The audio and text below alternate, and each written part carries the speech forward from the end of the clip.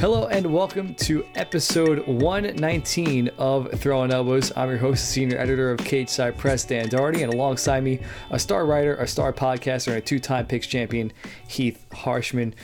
We had a week off from MMA, or UFC rather, so we took a week off from the podcast, and now we're back, and we let that Ngannou knockout stew for a little bit.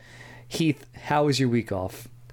I got into a car accident and I'm currently driving a rental car, so it Really? it could have been better. It was a small fender bender. It wasn't bad at all. But car is currently in the shop and the other person took off, so I had to call the cops. And yeah, so it's been a whole thing. Yeah, no, we last week was the perfect week for both of us to have stuff going on and not have an episode because there's still plenty to talk about with Ngannou Jones. Plus, we have Bellator, and I mean, we both watched the entire Bellator card, and we are going to give you an in-depth fight-by-fight breakdown of Bellator 255 coming up here shortly, right, Danny? I watched enough of the Bellator card. I'll say that. So you watched the Pitbull fight? I watched the Gracie Jackson fight because I did have Jason Jackson. Wow, one of the very few. I don't know if I didn't see if I was the only one on Cageside Press that had him, but I had him. I will show you. This is how much our connection goes beyond the podcast and more to our writing. You generally do the predictions pieces for Cageside Press, and so in the predictions this week, I don't know if you saw. I put, for my Bellator predictions, all in on Coker. Shout out Jack Slack. Jay didn't know what that meant, so he just didn't put my picks in. I did not have time to do the picks. I had a football game on Friday. But apparently the favorites weren't the thing. We can get to that. We didn't need to actually... The joke was that we were going to talk about Bellator, and here we are talking about Bellator. We are. But, yeah, good job with that pick. But, yeah, I can't say that I watched that fight. Catch us talking about Bellator every week on Apple, Spotify, SoundCloud, Stitcher, Google Play, Throwing Elbows Danny, MMA. No. Actually, you know what? Maybe the opposite hasn't worked. So maybe we just need to lean into the Bellator. Yeah. Facebook Throwing Elbows MMA, Twitter Throwing Elbows, and our written work is on CagesidePress.com. This week, The Ultimate Fighter is back. It's a little underwhelming. I mean, how underwhelming can you get when the bar is so low for tough, but we're still underwhelmed. We have lots of major spring and summer fight announcements that were announced over the past 2 weeks, and UFC, Bellator, and ONE are all in action this weekend. But first, UFC 260 that happened 2 Saturdays ago. That was the main event between Francis Ngannou and Stipe Miocic, and boy, did Ngannou look scary. He defended a takedown in the first round, and then from there, Stipe didn't really have a shot. It was pretty brutal, and a great display from Francis Ngannou. I did not expect Ngannou to improve that much from the first fight to this one, but lo and behold, here we are, and he is now the champion, and well deserved. He had a great performance and really turned the tables from what the first match looked like. So I was impressed, and I'm happy to enter the Ngannou era. Yeah, I think everybody is, and I think it's because we learned what we all felt like we needed to. Like, I feel like any doubts. Like, I can't imagine doing anything better because it was all of the things that everybody was questioning. Like, Ngannou was the favorite, and lots of people took Ngannou, like, just leaning into the power, and a lot of the analysis was just that like, we don't know for sure. And, like, you could not blame anybody taking Stipe because we've seen 25 minutes of him dominating Francis. We hadn't seen, for sure, Ngannou's wrestling improve. We hadn't seen his fight IQ improve because it hasn't had to.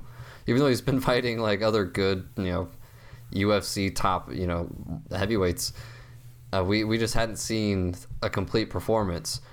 And within like 3 minutes, we had like all of those boxes checked. We were seeing leg kicks, we were seeing jabs, and not only did he stuff the takedown, but he took his back. There was just a lot, and there was a quickness to it and a ferociousness to that ground and pound. Like, I don't know what I would rather. Like, after seeing that, I was like, I think I'd rather be Overeem. I think I would rather just take the one that puts me to sleep than take that ground and pound, because that ground and pound is just so vicious.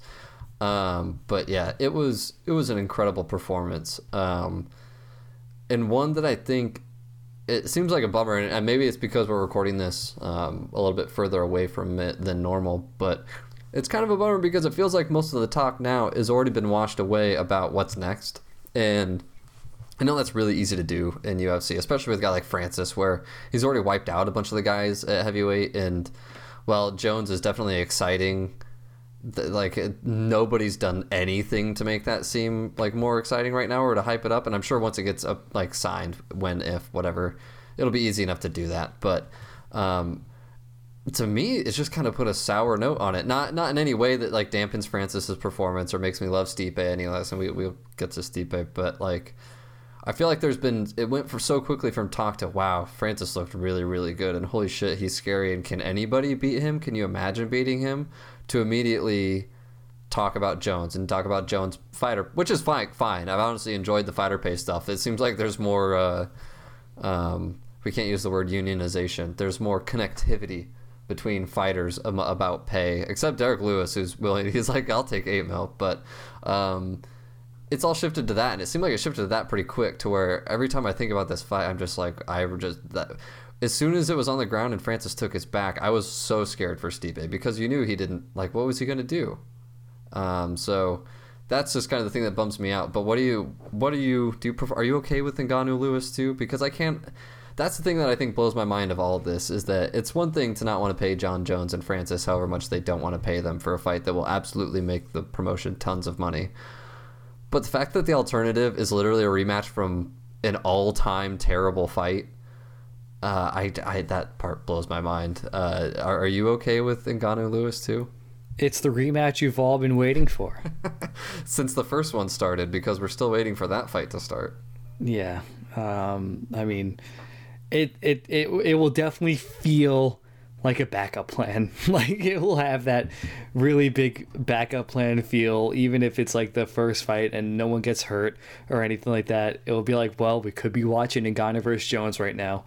But I mean, if it's not going to be Jones, I guess it's got to be Derek Lewis. Yeah. So that at least they have some semblance of a storyline.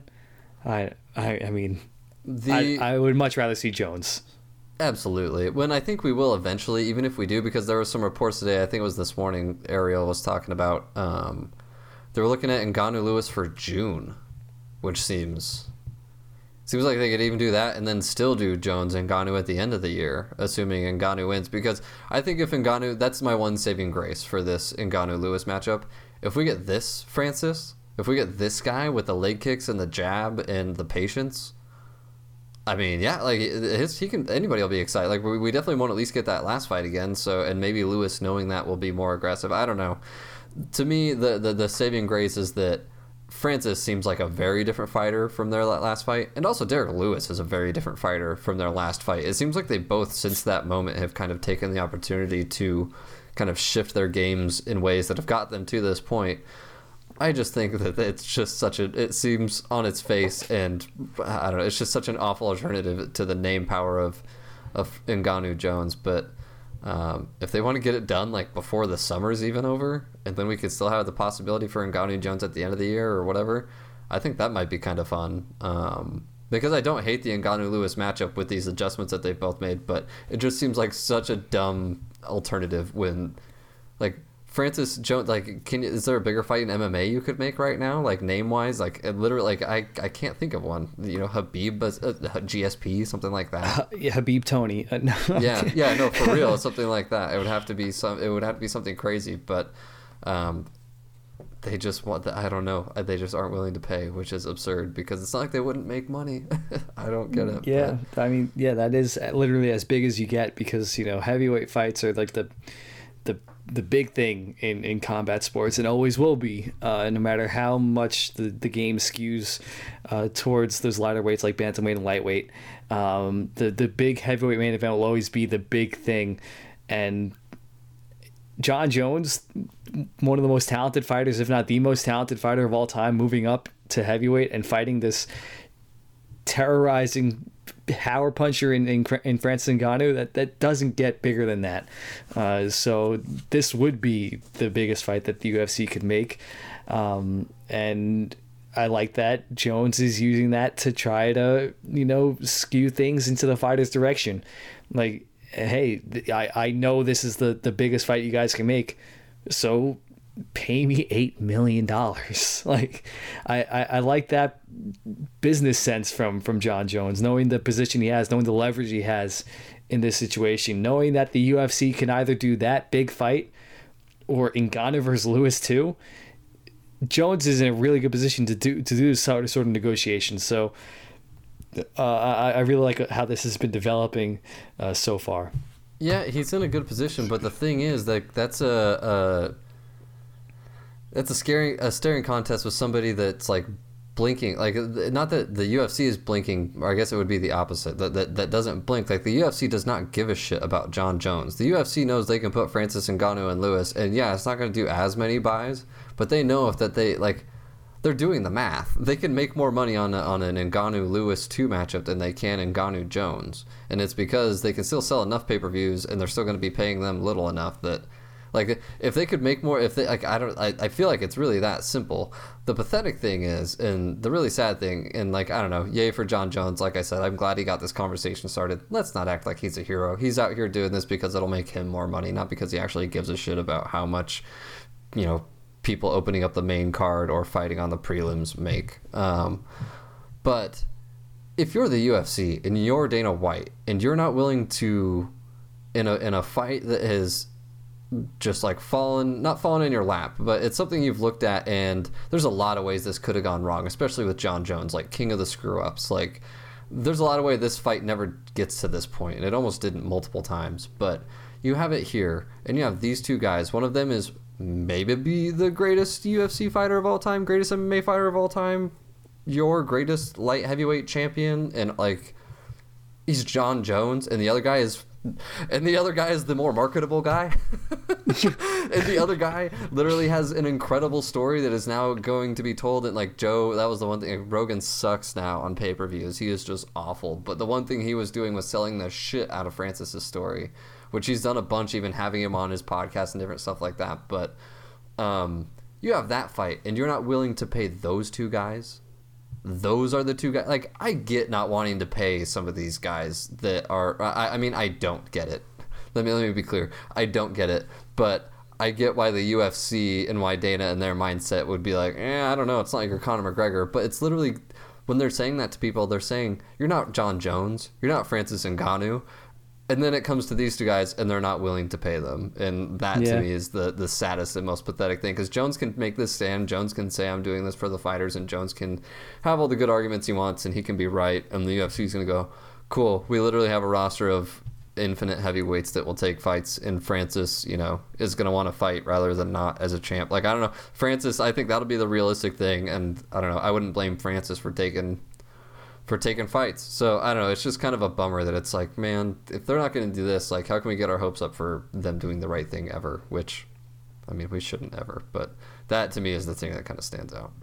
Yeah, the thing has always been like, hey, unionization is never going to work with the UFC because the top guys are taken care of, and then now we see that the top guys aren't being taken care of to the extent that they want to be taken care of. So still, without the backing up of other fighters, that's not going to go anywhere. I feel like the UFC, as they always do, will eventually win this battle with Jon Jones, and we'll just get back to square one. So, it's whether we see Ngannou versus Lewis next or whatever. I think the UFC eventually gets the upper hand, the last laugh, whatever you want to call it, and that's kind of just the way it is until we get more than one guy at a time taking a shot at the UFC. I hope so. But one thing that I'm not sure about, as much as I'm very confident in all of that, and I don't know, it bums me out that I know the UFC feels that way. One thing I'm kind of unsure of, and it makes me maybe even more sad, is about Stipe's future, because maybe not that many people. I've heard some people talk about him fighting again. Don't tell me you want to see anything more from Stipe. Let the man go. We don't need to. Yeah, I mean, he's going down as one of the greatest heavyweights of all time. He doesn't need to do anything else. He had a great career. I remember when he came up first, and I remember just seeing this random guy fighting Roy Nelson. I was like, who the hell is this guy? And Stipe beat the brakes off him. I was like, oh, okay.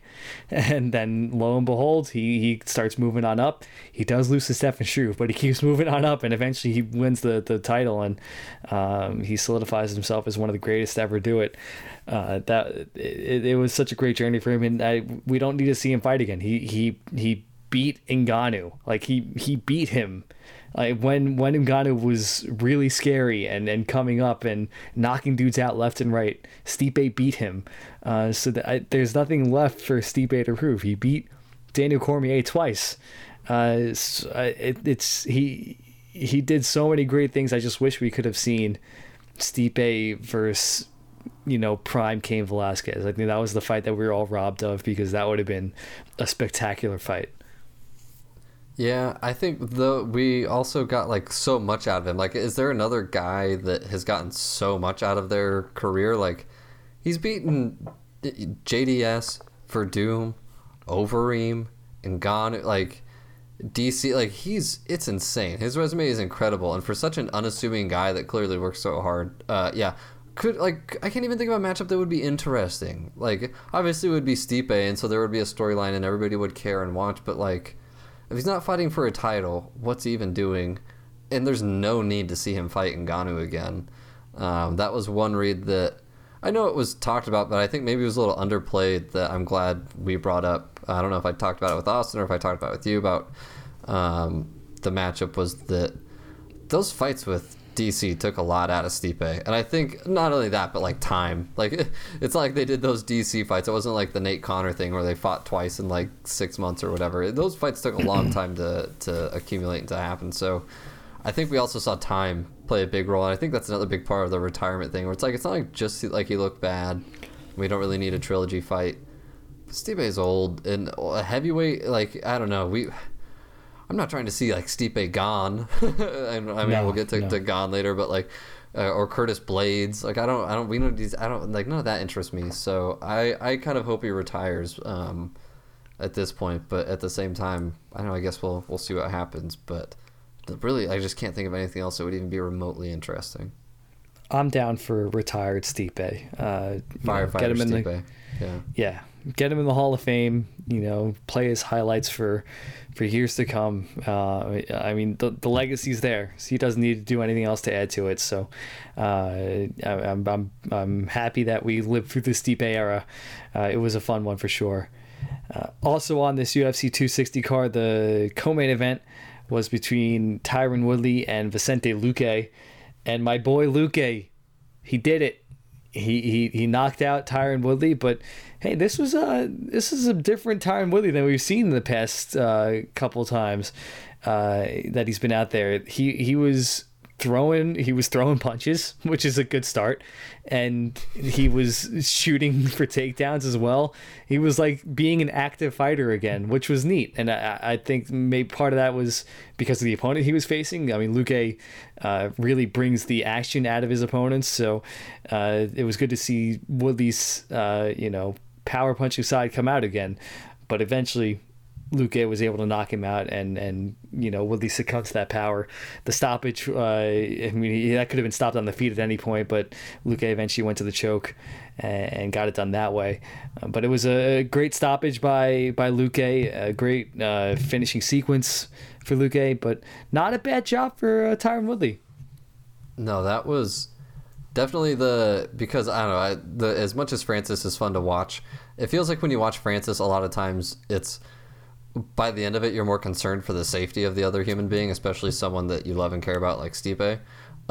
So Woodley and Luque, that for as long as it lasted, was the craziest and loudest I got. I was losing my mind, because once you saw Woodley committing that hard, and once he was on ice skates for what felt like the entire fight, like it felt like I don't remember him not moving backwards while taking steps forward somehow.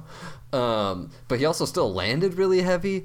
But he also lost. I don't know. I loved it. I don't know if I'm gonna be forced to watch Tyron Woodley lose fights toward the tail end of his career, I'd rather watch that shit, especially if it's gonna be the co-main event of a pay-per-view. than I would any of his recent fights. So that was good to see. You could tell, though, as much as it was like good to see and it was fun, like there's a reason he lost, kind of a thing, especially against a guy as dangerous as Luque. Like, Luque hit him so hard. And you can just tell Woodley's not used to fighting that way. Like, he had to go out of his comfort zone, and when you're out of your comfort zone and you haven't done something like that your entire career, it's going to be like you're going to be learning on the job kind of what it's like to be in those kind of firefights like that. And doing that against a guy like Luque is really difficult, and he still almost did it. But it was really fun. It was good to see. I think that's kind of was the main thing, was that, like, well, at least we saw what we needed to see from Woodley. It didn't turn into a win, which is fine. Like, if you're not beating Vicente Luque, like, that doesn't make you a shitty fighter. Or if you're losing to the other guys that he's already lost to, that doesn't make you bad. But at least his mindset seems better. So hopefully we see that in his next fight, when that happened. Mm-hmm. Yeah, it was good to see, you know, that old Tyron Woodley come out again in this fight. And I mean, for me, good to see Luque get the job done and get the win.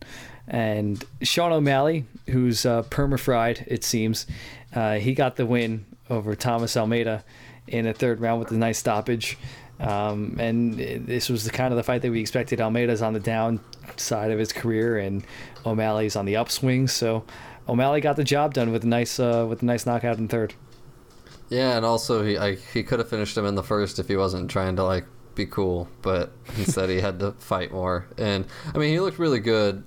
Almeida, I don't know, he looked okay at sometimes, but I don't know. It's tough to say with that chin. It's tough, and O'Malley's a tough matchup for him. Like, it's not like that was a super friendly matchup for him, but it was nice to see O'Malley look good, even though he's such a douche. But he at least looked good, and he looked good like he should, and he kind of styled on him a little bit and showed some good power and showed some interesting stuff. That little no-look thing is kind of interesting. He tried that a lot, maybe like too much, but yeah, I don't know. It wasn't bad, but let's see what he does. There's talk of a Dominic Cruz matchup with him, which I think would be really interesting. See what he does against someone who doesn't just stand there to get hit like Almeida does. So I guess I'm good with that, but yeah, overall, just he did what he was supposed to, I guess. Yeah, he got the job done. It's just, boy, I feel bad for his hair. That's all. That he took that shit and just, you know, fried it to bits with all that color he puts in it. Have you ever done anything like that? You ever colored your hair or bleached your hair or anything? Absolutely not. No. Oh goodness.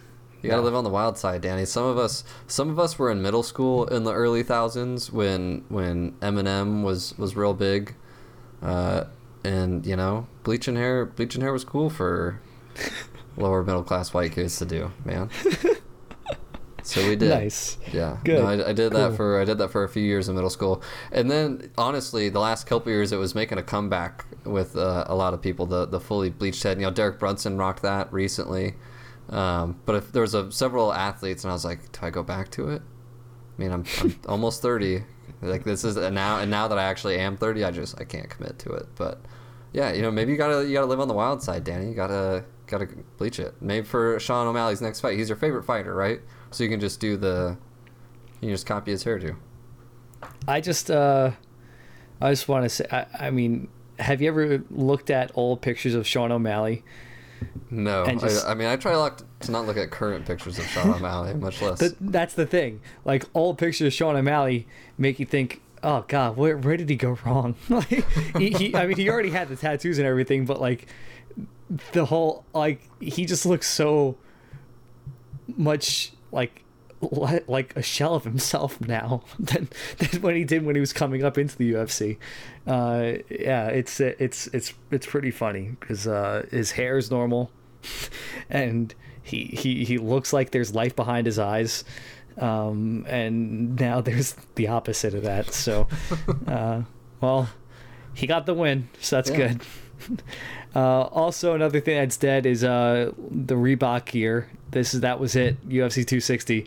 Venom is debuting their gear on Tuesday. We are recording this on Monday. They are debuting their gear tomorrow, and then this weekend's event will be the first time we see the Venom gear in action. So, favorite memory from the Reebok era? Go. Not the camo shorts for Bryce Mitchell, because those were undeserved. Like, they went to so much effort for Bryce Mitchell and not like people that actually matter. Favorite memory. My favorite memory, honestly, the thing about the Reebok era is when I'm watching stuff on YouTube or watching highlights on ESPN Plus or whatever, is how far back it goes. I'm always surprised when I see stuff from like 2016 or 2015 even, where I'm like, oh shit, this has been a long time. And I think it's going to be weird going to something new, but I'm interested to see what Venom has in store and how different they try to make themselves. Also kind of like, I wonder if they'll update the video game. Probably not. I don't know. That's a dumb thought. But yeah, interested to see. It seems like there's a lot less fanfare with this than there was with the Reebok deal. But it seems like we're kind of finally getting news. Except for like the only news that has come out is that like there's been a pay increase from the Reebok deal with Venom for fighters. Also, it doesn't keep up with inflation from the previous deals. So technically the fighters are still making less. If there's a thing in the world that can pay people more while giving them less, it's professional MMA. Yeah. Maybe they'll look cooler though while they get underpaid. At the very least, yeah. Bellator had center stage on Friday of last week.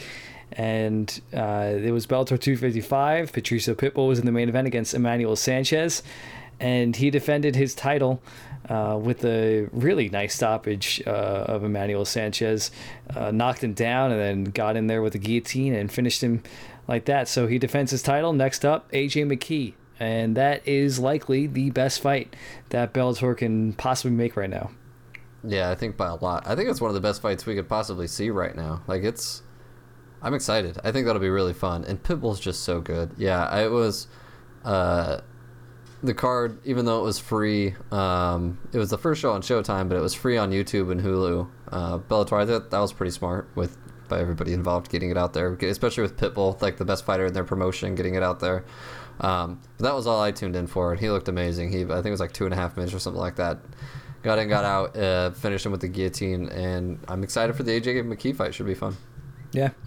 Also on the card, Naaman Gracie lost to Jason Jackson, and Gracie had advantageous positions but couldn't really do anything with them, and it was to the point where Jackson was kind of initiating takedowns, so he kind of knew that, I can do this and not get submitted, and from there Jackson won the fight, got poked in the eye a couple times too, so let's settle down on that, Gracie. But Jackson got the win, and Gracie, I think that's another loss on his resume that started out really good in Bellator, but he's starting to lose fights a little bit. And Jackson, I feel like he's a very underrated fighter in the Bellator circuit. He's a good striker, good clean striker, and he showed that he can grapple with the best of them in this fight. So I'm excited to see where Jackson goes from here. Prove that he can be a welterweight contender in Bellator. Usman Nurmagomedov was on the card, and he looked brilliant. Body kicks galore. If you like kicks to the body, watch this fight, because Nurmagomedov has great ones, and he really took it to his opponent and showed that he is something to behold, and following in Khabib's footsteps. So should be fun to watch him grow in Bellator. And Kana Watanabe beat Alejandra Lara, and Lara had, like Gracie, had advantageous positions, couldn't finish anything, and Watanabe got the win, and that was Watanabe's first, I believe, in Bellator after she was submitted in her Bellator debut. So a couple of things worth note on that Bellator card, but it was all about that main event. Yeah, actually, I did see a little bit of the Nurmagomedov fight. Those kicks were so fast. Like, yeah. Khabib ain't never kicked nobody that fast. Like, especially some of those head kicks, like, it was just... They were like Barbosa-style switch kicks, where it was just like just really, really quick, especially like you said, to the body. That was impressive. That was not something I expected to see from someone with the last name Nurmagomedov. Mm-hmm. Yeah, so it's like we have grappling Nurmagomedov, and now we have striking Nurmagomedov, so that's cool. And good idea for Bellator to go with the free streaming on YouTube and Hulu and Showtime, making it free for all instead of putting it behind a paywall for their first time on Showtime. When we come back, we'll have news articles and stuff like that, so stay tuned to Throwing Elbows. You know him as the baddest man on the planet, and Fire Department Coffee is proud to bring you the baddest coffee on the planet. The Stipe Miocic Extra Strength Coffee is a dark roast coffee with a rich, bold taste that gives you the extra kick you need with 2 times the caffeine. This coffee packs a punch. Get it at firedepartmentcoffee.com. That's firedeptcoffee.com. Welcome back to Throwing Elbows. It's time for news articles and stuff like that. And welcome back to Miesha Tate, who's coming out of retirement. And since she retired, the UFC has rights to her contract, so she comes back to the UFC and will be fighting Marion Renault on July 17th, which, by the way, my birthday. Remember when Heath you had a card on your birthday last year, and now I got one on mine this year. See if you get a shout out. Yeah, that's right. So, I mean, if there was a matchup to make for a fighter coming out of retirement, it would be with the fighter that's close to retirement. So this is perfect. I'm glad to see Miesha Tate back in business here. Yeah, it weirdly makes sense. Also, did you say throwing elbows? It's definitely, I don't know if I'm hearing it. It's throwing elbows on Robert Whitaker. I'm not just hearing it. This is a trend. It's happening. I talk too much for my job. But I think you're right. I think your breakdown of this was right. Like, if there's a fighter for Marion Renault, it might as well be Miesha Tate coming out of retirement. Like, that weirdly makes sense for a fight like that. And Miesha said she's gunning for gold. I don't know why anybody would be trying to fight Amanda Nunes. I guess Juliana Payne is doing that. But I don't know if we'll see that. But it'll be interesting to see what she has left. I was pretty caught off guard by this. But should be an interesting matchup, a good way to see exactly how much she has left, because if you're not beating Marion Renault in July of 2021, it's probably a sign that retirement is best. Mm-hmm. Yeah, maybe. And yeah, Tate said she's looking for a title run, and no. So yeah, we can move on from that, because that's not happening. Ultimate Fighter's back. The 29th season will be filming in April and will air on ESPN+. Alexander Volkanovski and Brian Ortega, your coaches. Title fight coming at the end of the season. So we got the Volkanovski-Ortega match that's still going on that didn't get to happen last time. So I guess instead of giving Max the title shot after his brilliant performance against Calvin Kattar, they're like, well, we still have to make this Volkanovski-Ortega fight still. And that's getting the top billing here and the tough treatment as well.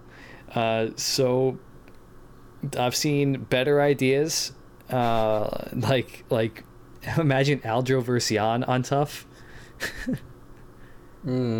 Yeah, I don't know. I'm already kind of over. Aljo's cringy, man. Aljo sucks at trash talking. So does Jan. I don't know. I guess I just love Aljo because I've met him. He's a really cool dude. So I don't know. But he's not trash talking his thing. Like, he's too he seems like too genuine of a like, it seems so forced, and he's like kind of leans into it with the silliness sometimes. But no, I don't need to watch that. Not that I'm going to be watching this either. I don't know. Usman Masvidal 2 seemed a little more interesting to me. I think the thing that stands out to me in this is, one, what do we get from ESPN? What are they bringing to the table with Tough? Or is this going to be the same Tough, just on a different channel? I think that'll be kind of interesting to see how different that is. And two, what, like, City Kickboxing, the impact they have, I think that'll be interesting because they're kind of the hot gym right now with Volkanovski and Dan Hooker and Izzy, of course, and who else am I missing? Tuivasa he won a fight, but I don't even know if he's with them. I don't know, but I think that'll be interesting to see. But apart from that, my main takeaway was, what about Max? My bandwagon is losing people because we just lost the wheel, because we're going to be stuck until at least the late summer, early fall. And I can't imagine Max is going to want to wait that long. I mean, he could. I wouldn't blame him, but man, that kind of bums me out because he's ready for a title shot. So I'm not super excited for Tough. I'll probably end up checking it out a little bit, but I don't know. I guess we'll see. We'll see if I'm more excited when it actually comes out. But right now, there's just so many fights. It's not like I'm dying to watch fight. There's fights we got 3 cards coming up this weekend. It's not like I'm dying for MMA content. So we'll see how it does over the summer, though. At the very least, there's still some talent coming out of Tough. So we'll see what wave of that is. It's just not like the old days. Not like back in my day when the whole season would become good fighters in the UFC. Kimbo Slice fought Roy Nelson once. Yeah. Hey, remember James McSweeney? Now there's a guy who... that's the podcast like 5 years from now. Yeah. Did I ever tell you about Khalil Roundtree? All right. So he went over to Bangkok, and let me tell you. All right, UFC 262, Nate Diaz versus Leon Edwards is a 5-round co-main event. Bilal Muhammad does not get the rematch. And, I mean, this has such Usman versus Masvidal 2 vibes to me. Why the fuck are we making this fight? Like, this is such a horrible matchup for Nate that it's going to be is Leon Edwards takes Nate down, wins the fight, Nate complains, the end. That's it. That's the fight. You don't have to waste 25 minutes on a Saturday night now because I just told you what's going to happen in the fight. That's it. You forgot the part where Leon gets to go to the bank and look at the much bigger number than he's used to afterward being deposited. I think that's the Poirier thing here because definitely pro Nate Diaz is a pro Nate, despite Danny's blasphemous nonsense. This is a pro Nate Diaz podcast. Austin and I are both pro Nate, so you're outvoted 2-1. But I don't like this. I don't like this one bit. It's not a good matchup. Between this and Sandhagen Dillashaw, May's going to be a real stressful month for me. I'm not looking forward to either of those matchups. The one thing I think that could go well for Nate is that he gets better the later the fight goes. Leon's not exactly the fastest starter. So I think that could be something. The southpaw thing. I don't know. Leon looked really good. You got nothing. Leon looked really good. Also, it'd be one thing if he didn't look good against Bilal. I think that was also maybe it was just because I not a huge fan of this matchup for Nate stylistically, but I also really wanted the rematch with Bilal for Leon, and we'll get to Bilal in a second. They're both fine apparently, but Leon's gonna get paid a hell of a lot more. But for Nate, think about. I mean, he beats Pettis in that fight where Pettis breaks his foot, and Nate doesn't exactly look great. He turns that into the Masvidal fight, which was what it was. Whatever. A bad fight. Masvidal since then is going to fight in, 2 title shots? And Nate's one fight since then is against the number 1 contender who hasn't lost since he lost to Usman for, 5 years ago, 6 years ago? Mm-hmm. Like, he's turned that, I don't know. It's obviously name power, and it's Nate being Nate, but... What if he wins, Danny? Like, what if Nate goes out there and wins? Like, he's not winning. This is Usman Diaz, or this is the exact matchup that has spoiled the party for Nick and Nate Diaz over the years. And got a little Benson Henderson vibe to it. Yeah, exactly. It's not gonna happen here. Leon, he's too talented, and the holes in Diaz's game are so gaping in a fight like this. So it's this is not going to be a fun 25 minutes, and I guess Edwards gets to use that to propel himself to a title shot. There's that. I'm just not going to think about the fight. I'm going to think about all the fun it'll be in the lead up with Nate talking shit because Nate's awesome. That's always fun. And then the fight will be terrible. And then Leon will get the rub, and he'll get a good payday afterwards, which I can be happy about. So those are the things to be happy about. We don't have to worry about the actual thing we all tune in for or anything. Mm-hmm. Okay. Yeah. But yeah, like you said, Bilal not getting that rematch, even though that would have been great because that was a really fun fight for the time it lasted. He'll be fighting at UFC 263 against Damian Maia. So he gets a very, very winnable fight. To rebound from that unfortunate ending against Leon Edwards. Kind of dangerous, though, too, and not a lot of upside. I think it's pretty clear that Maia's... if you're Bilal or Leon Edwards, obviously Edwards is higher up in the rankings and had more of an argument since he, quote-unquote, won the fight and everything, and did look really good, so getting the Nate matchup and a higher profile 5-round co-main, blah, blah, blah, all that. But if you're Bilal and you go from that to getting a Damian Maia, who, I think Bilal should win and will win, but, that's a guy that he's still dangerous. He's still Damian Maia, and even if you beat him, I know how much that gets you. I guess it's kind of a big deal, but I don't know. This one made a little bit less sense to me, but I was mostly just happy that he got a fight against a high-profile, semi-high-profile opponent on a pay-per-view. So it's not nothing, but I think for Bilal's sake, I still would have rather had the rematch. Mm-hmm. Yeah, at least he gets like a pretty decent, bounce back opponent name that can, propel himself hopefully back to those Leon Edwards type of fights again. Jojo Calderwood versus Lauren Murphy will be on this card as well. Lauren Murphy made a push for the flyweight title, but she'll have to go through Jojo Calderwood if she gets there. And I mean, if she wins this one, hey, there's like kind of no denying her at that point. But I think this is where the run will end for Lauren Murphy. Yeah, you would have to think so, but even then, I don't know. I would love Lauren Murphy's on my. Who's my other?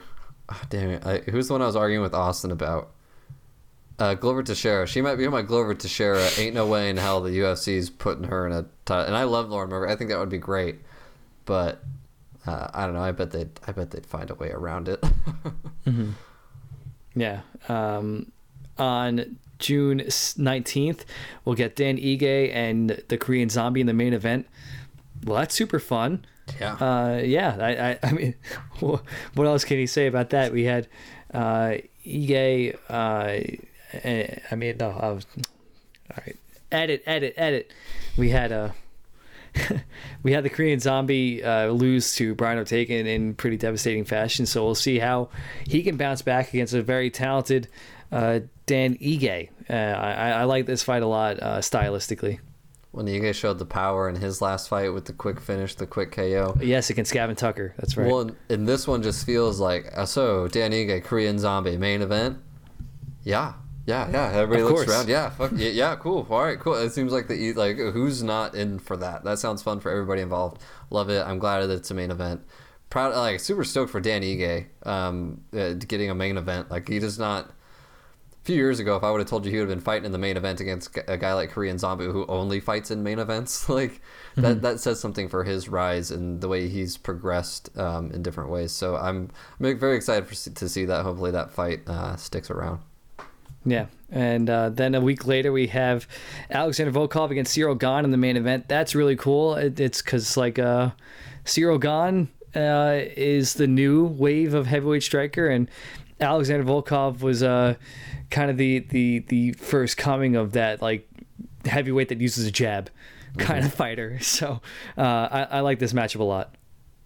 I'm very interested. Also, I don't know if it was just this fight or if it was the Ige Zombie one, getting announced right before or right leading up to Bellator's main event on Friday night. Well done, Dana White and company.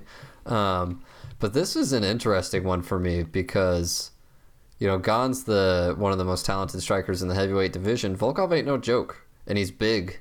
And so he's going to, the things that Gane has the advantage of in a lot of different ways with different guys with his size and his such a wide skill gap aren't going to be as big of his advantages. I think he's still probably the overall better striker, but that speed from Volkov, the power from Volkov, I'm excited for this. I think that'll be a very tough test, also a main event. I love that matchmaking. I think that's really fun. Yeah, brilliant matchmaking. Also on that card, Raoni Barcelos, hopefully, against Timur Valiev. And, what a matchup! My God. Yeah, geez, let's get Barcelos in there, huh? Please, because wrap him. we need to see it. We need to see it. He just ever since that amazing performance, he's just been held out of the octagon since then. So hopefully we finally get to see him on June 26th. Yeah, absolutely. Fingers crossed. Give him his COVID pokes, wrap him in bubble wrap, and just put 6/26/21. Do not open until, and just leave him in the closet until we need him. Mm-hmm. Actually, don't do that. Feed him and stuff, but obviously take care of him, please.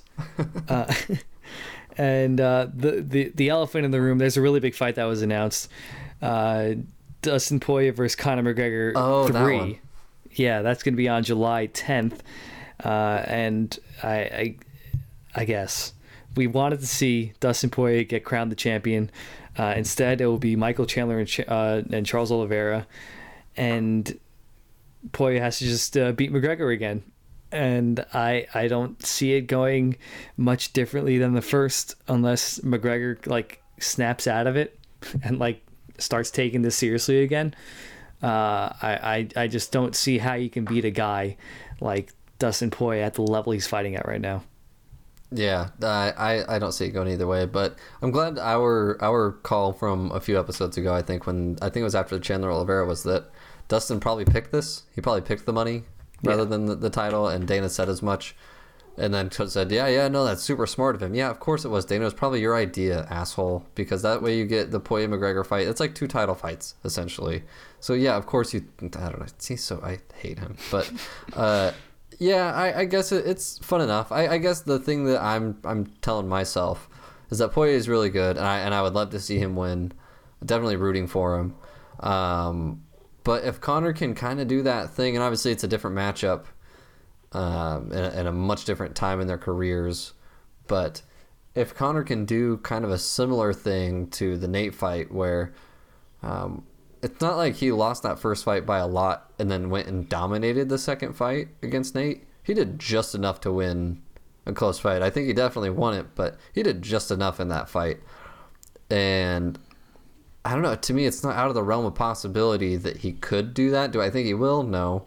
I think it's asking quite a lot of current Conor McGregor, but we've seen him do it before, and I don't know. I think that's enough of a selling point on top of all of the obvious things. So I guess I'm in, but I don't know. It'll be interesting too. With Chandler Oliveira would have already happened by then, so we'll have a champion to be lording over the matchup too, so that might be an interesting third party. But overall, I guess I'm just kind of like, I think I'm on board with you, but it should be fun. I'll probably be more excited when it's actually closer to happening.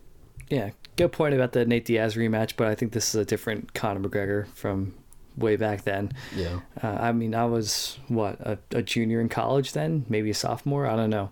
But that was a long time ago.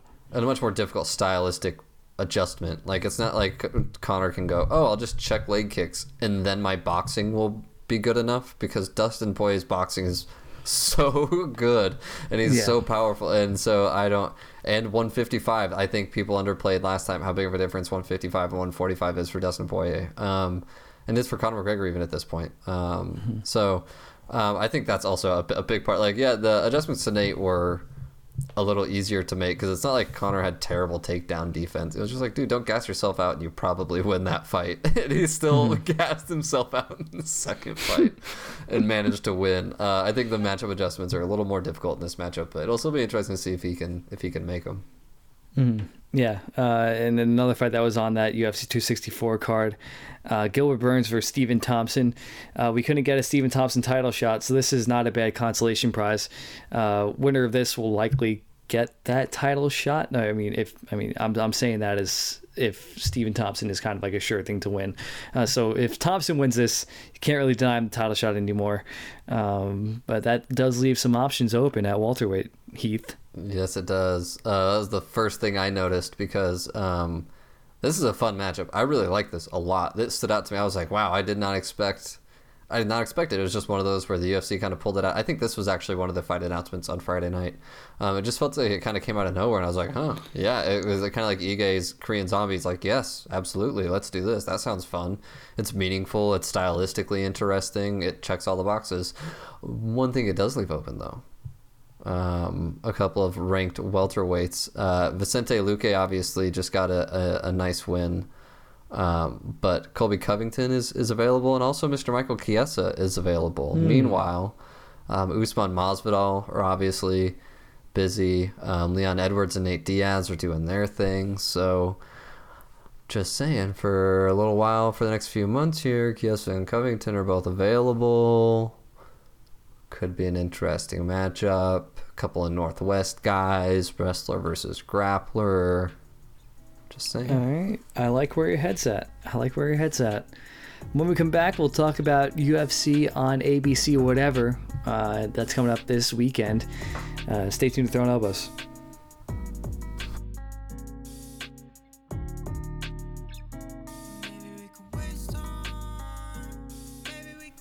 Welcome back to Throwing Elbows. It's time to break down the UFC events and the Bellator event, and hell, we'll look at one too coming up this weekend. First off, UFC on ABC 2 on April 10th. Kevin Holland versus Marvin Vettori, a new matchup. Marvin Vettori looked excellent in his last fight against Jack Hermansson. We know that Kevin Holland got beat by Derek Brunson last time out, but he's getting right back on the horse and trying to beat the Italian stallion. And does he get it done? I think Vettori is proven to be a very tough matchup, and I can very well see Vettori coming out with the sand race in this one. Yeah. If we saw what Derek Brunson did to Kevin Holland in his last fight, and we know what Marvin Vettori can do, I mean, his striking's looked really good, but we obviously know what he can do on the ground. I just don't see how Kevin Holland stops him from getting it to the ground. Like, if Marvin Vettori wants to fight to be on the ground, I don't think there's anything Kevin Holland can do about it. Whether or not Marvin Vettori wants to do that right away, I think remains to be seen.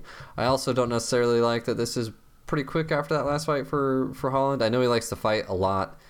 It's just hard to imagine that doesn't catch up to you eventually. This seems like a dangerous matchup to be taking. And again, like, all of the same problems that Holland had against Brunson, like not being the biggest 185er and not being the most physical guy, like none of those problems are different against Marvin Vettori. So, and Vettori's on a streak, he's on a tear, and I kind of want to see him continue to rise at middleweight. So I'm leaning that way. I meant to look at the odds. Let's see, what are they at? Vettori, I would imagine he's got to be pretty big. Minus 320. Yeah, that's pretty sizable, and that feels about right. Especially on short notice. It's a tough matchup anyways, but on short notice, I don't think I could take Holland.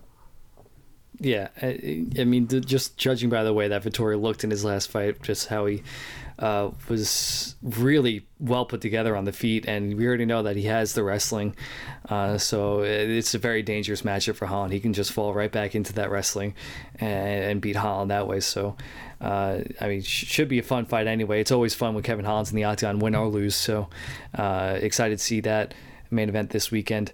Arnold Allen, hey, he's on the card. He is fighting Sodiq Yusuff, which is a really good fight.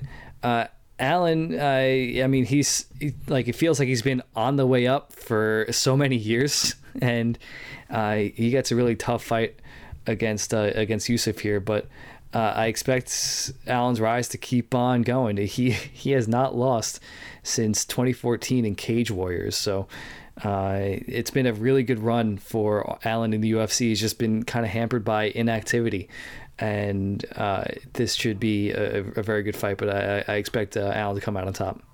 Yeah, I think this is probably the best fight on the card overall, especially since Till. I don't know how fun Till Vettori would have been, but it would have been interesting. I think this is overall just the best fight on the card.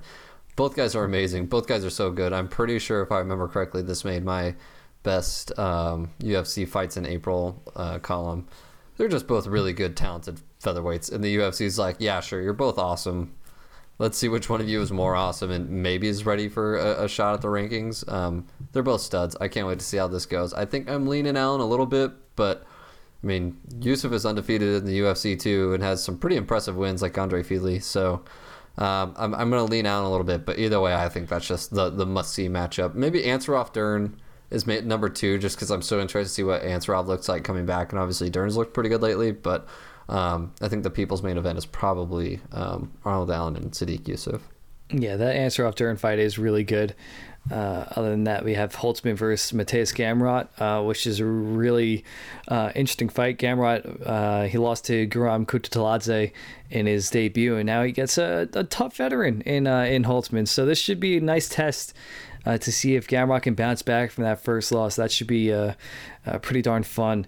And yeah, I really like that Dern versus Ansaroff fight. Ansaroff just had a child, and this is, I think, their first fight from it is her first fight since giving birth to her and Amanda Nunez's child. So this should be a good one, because Ansaroff is an excellent fighter, and she is coming off the loss against Tatiana Suarez, who is fantastic and just hasn't been able to fight because of injury. So Ansaroff was on a really good run though before that loss. So hopefully she was able to bounce back and start putting wins together again.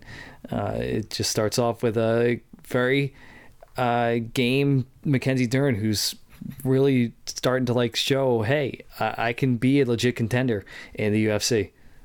Yeah, well, again, kind of like what I mentioned earlier, we're either going to learn that Ansaroff still has it and is good to go and like make another run at the title, because she was on her way to a shot at the title before that loss to Tatiana Suarez, and Dern is doing that right now. So either like one of them is going to insert themselves like back into that title picture discussion at strawweight without a ton to lose for either of them. I'm just very interested to see which way it goes. Also, you mentioned Holtzman. His most recent performance, a loss of Beneil Dariush, but he was on an impressive run before that. So that's, like you said, a tough test for Gamrot. Also, always love to see the guy, Jim Miller. Fun grappling matchup with Joe Solecki. I can't wait for that. That should be really, really exciting. That's the featured prelim. Always love Jim Miller, but I would much rather see him in matchups like this with someone like Joe Solecki than some of the other lightweights he could be fighting. So very much looking forward to that. Overall, pretty good card. Like not a ton of huge stuff, but there's okay name power with Dern, and hopefully they sell the Ansaroff fight, and I guess Mike Perry and Sam Alvey, some veteran names around there. But really, it's nice to see the younger guys, the Kyle Dawkins, Arnold Allen, Sadiq Youssef, Marvin Vettori, Kevin Holland in the top fights on the card, getting that network TV pub. Mm-hmm. Yeah. I think this is a solid card for ABC.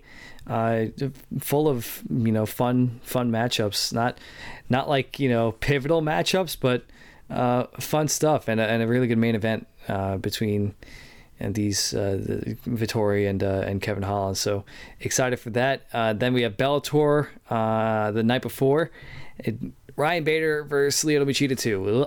That's the light heavyweight Grand Prix quarterfinals. We have Jeremy Kennedy against Adam Borks. So that's fun, but that main event.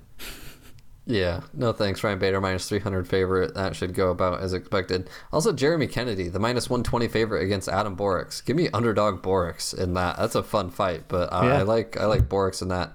Also, tell me if this is the most Bellator thing you ever heard. Bellator in 2021 have Kat Zingano, Julia Budd, and Liz Carmouche all on the same roster, on the same card, and none of them are fighting each other. Like the three most interesting women you have on your card, none of them are fighting each other. Zingano's a minus 735 favorite. Julia Budd's a minus 440 favorite. Carmouche minus 175. She has the most interesting matchup. Carmouche is fighting Vanessa Porto. It's actually someone you've heard of before, but I just thought it was interesting. You got a card with those three on it, and I was like, oh, that's some pretty big names. None of them are okay then. I was going to make a combined record joke for their opponents, but Porto kind of ruins that, so yeah, I can't do that. But Olivia Parker, Kat Zingano's opponent, 4-1. Diana Silva, Julia Budd's opponent, 9-5. And then Vanessa Porto is like a very well-known figure in women's MMA, so she gets the pass on that one. And then we have one championship 2 nights before Bellator. So if you're doing the math, UFC on Saturday, Bellator on Friday, Wednesday, one championship. And that is Mighty Mouse taking on Adriana Moraes. And Mighty Mouse, the sizable 1,050 favorite. And Eddie Alvarez on the card. Yuri Lapicus, his opponent. And we have a Jiu-Jitsu guy on the card. Heath? Yeah, Tyler McGuire. I don't think we've had him on the show. I know Jay's interviewed him for Cage Side Press at least once or twice maybe. Jiu-Jitsu guy, went over to one, was undefeated. He's a really, really good grappler. Also a military guy. Went over there, got a title shot, lost that title shot, but then came back and won his first fight back since that title shot, which was in 2018. Won his first fight back last year. And he's getting another fight here. He's the plus 125 underdog, but should be fun. Interested to see how he does. That's probably the most interesting thing I'm looking forward to on the card, because it's one. It's kind of, I don't know, hard to find generally, or it's on in the early morning. I guess this is the first time they're doing the TNT thing, so we'll see how they do with that. But Mighty Mouse is fun. Eddie Alvarez, sure it's fun, but yeah, Tyler McGuire. He's one of like the most talented fighters at Jiu-Jitsu, and it's because he fights over at one, and it's because he has a lot of other stuff going on in his life that he has to balance with fighting that makes it tough. But he's a really, really talented dude, so if he can make another run at title, that would be pretty fun. But yeah, just we had the week off kind of last week, and here we go, right back into it. Yeah, 3 events in a span of 5 days, so it should be fun. And you can follow us on Apple, Spotify, SoundCloud, Stitcher, Google Play, Throwing Elbows MMA, Facebook, Throwing Elbows MMA, and Twitter @Throwing Elbows. Written work is on CageSidePress.com. Same day, same place next week. We are out.